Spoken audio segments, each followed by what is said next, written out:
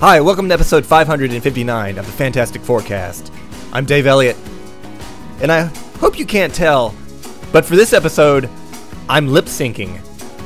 In every episode of the Fantastic Forecast, I'll be talking about a different issue of the Fantastic Four, starting with issue 1 and going all the way to issue 645. Today is Fantastic Four 559 from September 2008. Death of the Invisible Woman, Part 2, The Hooded Man, by Mark Millar and Brian Hitch.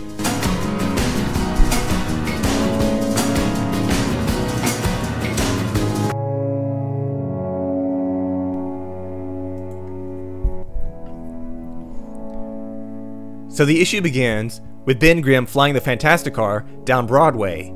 He's got a very nondescript female character with him. It might be the school teacher. I can't tell. There's a couple of people in the back seat as well, and I have no idea who they are either.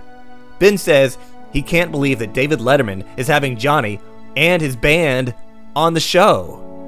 Even though they've only shown Johnny and the band rehearsing, I don't think they've actually done any gigs yet. And I doubt the Letterman show would have some celebrities' vanity band on that hasn't even performed live yet. If I were Johnny, I would be worried that Letterman has been replaced with a scroll. David Letter's scroll.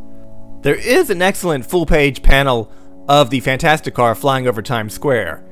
Hitch does such a great job of tracing. He's a good tracer, that guy, very good. And they land the ship right down in front of Ed Sullivan Theater. Ben says the mayor lets them park anywhere as a perk for saving the city. I guess having a building full of weapons of mass destruction is perfectly okay as well.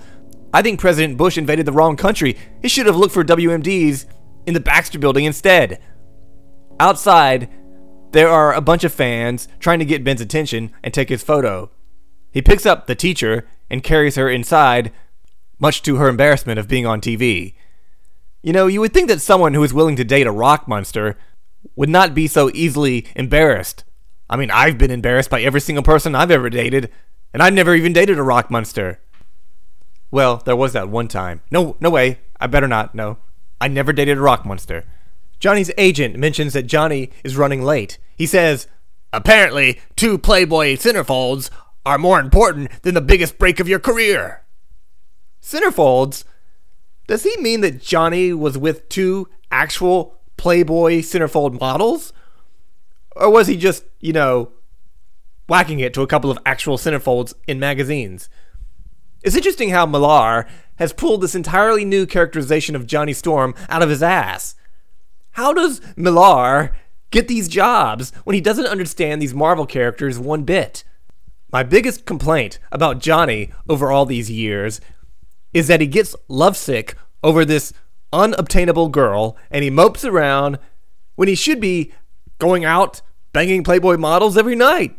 Apparently, Millar must have had the same thought, and he's turned Johnny Storm into a male slut. Nothing wrong with being a male slut. It just doesn't seem right that they've suddenly got a whole new Johnny Storm. Has he been replaced by a slutty scroll? Huh. In a sports car, Johnny's speeding across the city. He gets on the phone with his manager, trying to say that he was visiting sick kids. But the manager has already seen the models posted photos on their website. The nature of these photos doesn't seem to bother Johnny one bit. The manager says that Johnny should park the car and fly to the theater, but Johnny worries about parking a $100,000 car on the street. He says, what if some fat chick breathes on it and jinxes me? Oh, screw you, Mark Millar, you hack. This is not Guy Gardner, for crying out loud. What is going on?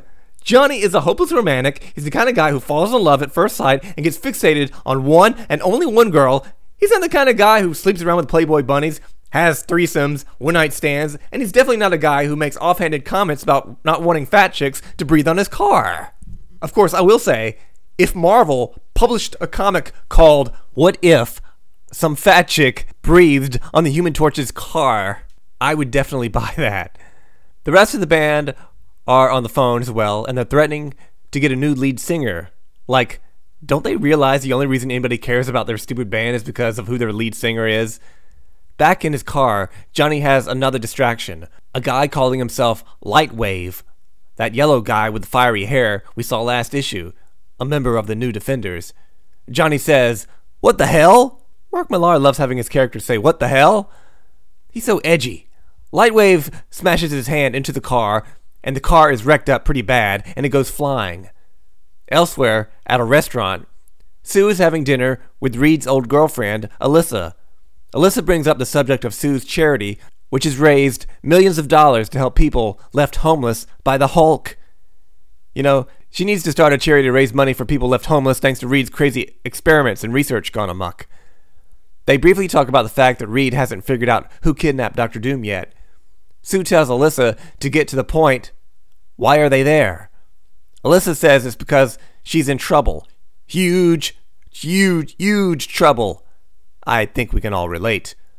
Alyssa thought that New World, the second Earth being built by her husband Ted, was supposed to help everyone, including the common man. But in reality, the goal of New World is to help out only the world's richest and most elite. 500,000 of the world's richest people will start the human race again, and everyone else will be left on old Earth to rot and die. I think it's safe to say that this is the kind of project Donald Trump would have invested heavily in. Alyssa didn't feel comfortable telling Reed about this. She says that the disdain the rich people have for the common people is like something out of a movie. Yeah, a documentary about the members of Donald Trump's cabinet. Am I making too many Donald Trump jokes? It's hard not to, considering that a comic book villain is about to become president of the United States in real life. Sue says that Alyssa should expose them, blow the whole thing wide open. As if anyone would believe her. No one really knows what New World is anyway. She says the people involved are world leaders and heads of corporations and the media. Who can she tell? Meanwhile, Johnny climbs up out of the wreckage of his car and asks his ex-girlfriend Cindy what's going on. He thinks she wrecked his car because he dumped her. "Oh, Johnny, it's always about you, isn't it?"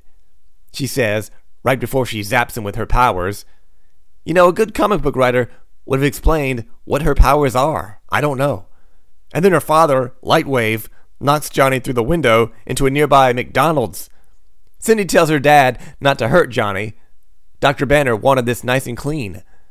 But Lightwave has a personal grudge against Johnny for making his daughter cry. He starts trashing the McDonald's some more, which is kind of like doing the city a favor. Is he working for Bruce Banner or Mayor Bloomberg? Johnny rams into Lightwave and carries him out of the restaurant. He lands on top of several cars, destroying them. How did Johnny know those cars were empty? Then Cindy drops a bus on Johnny, but he burns a couple of holes in the bus, and he flies through it.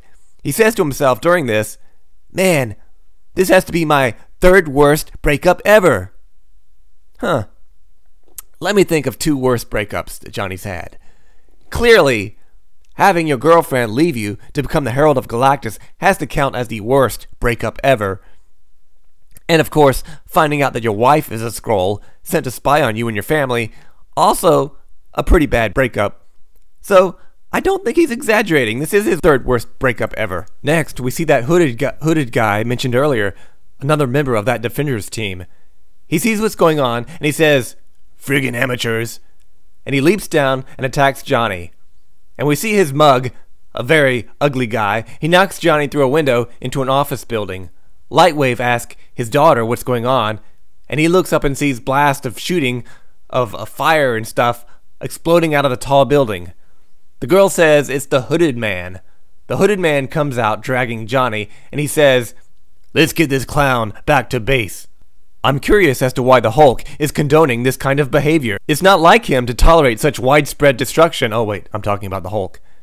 Back at the Baxter building, a hologram of Hank Pym appears and asks Reed if he's working on that Doom kidnapping. Reed says he's been working on Alyssa's ecological data for the last 90 minutes. He says it appears that the world will die in 30 years, and he must come up with something, and fast. 30 years? 30 years? I thought it was supposed to happen sooner than that. I bet most of the world's richest and most elite people will be dead in 30 years. So why do they care about New World? But Reed is on the case, coming up with some proposals to pitch to the UN. One thing's for sure, I don't think the UN's going to be around in 30 years. Miss Deneuve, the new nanny with the secret, comes in carrying Valeria, who also has a secret. Deneuve says there's something terrible happening with Johnny. So back at the base of the New Defenders, Johnny is being held up by this big contraption, and on the other side, back to back, is the other prisoner, Dr. Doom. Finally, a chance for these two guys to spend some quality time together to get to know each other. Well, Johnny is trying to talk, but Doom is just ignoring him. Johnny's ex-girlfriend is there, along with the rest of the New Defenders and the Hulk, and Johnny's surprised to see the Hulk. The Hulk says they need their power for the machine they're working on. Doom and Johnny have some power, but the real power is beneath their feet. Their third prisoner. Johnny looks down, and their third prisoner is Galactus. Johnny asks, "Is that Galactus?" "Is it Galactus?" "No, it's the Easter Bunny. Who does it look like?" Hulk says, "Johnny, we need to have a little chat." And that is the end of the issue. What the hell is Bruce Banner up to? I mean, what is the Hulk going to do with Galactus? I was thinking there might be a number of different things that the Hulk could do with Galactus. There might be 10 things. There may be, I don't know. I've come up with the top 10 things the Hulk plans to do with Galactus. Number 10. He wants to find out where Galactus gets his pants, his big, purple, indestructible pants. Number 9. Would like to take Galactus out clubbing, thinks he would make a good wingman. Number 8. Wants to use the power cosmic within Galactus to power up a machine that will sap the gamma radiation out of him, leaving him normal again. Yeah, right. Like that's gonna happen. Number 7. Wants to record a videotape with Galactus so they can apply to be on The Amazing Race together. Number 6. Wants to make friends with Galactus in hopes he'll get a surfboard for Christmas as a gift. Number 5. Needs at least someone else decent to join his team. I mean, have you seen the other New Defenders? What a bunch of lamos. Number 4. Wants a ride in Galactus' ship to a planet with hot green chicks because Hulk Pound. Number 3. Needs someone to go with him to the Justin Bieber concert so he doesn't stick out like a sore thumb. Number 2. Hulk hit hard by Great Recession, needs roommate. And the number 1 thing that Hulk is planning to use Galactus for, he heard that Galactus eats planets, wants to send him down to destroy the Orlando Planet Hollywood because they refuse to display a pair of Lou Ferrigno's old pants.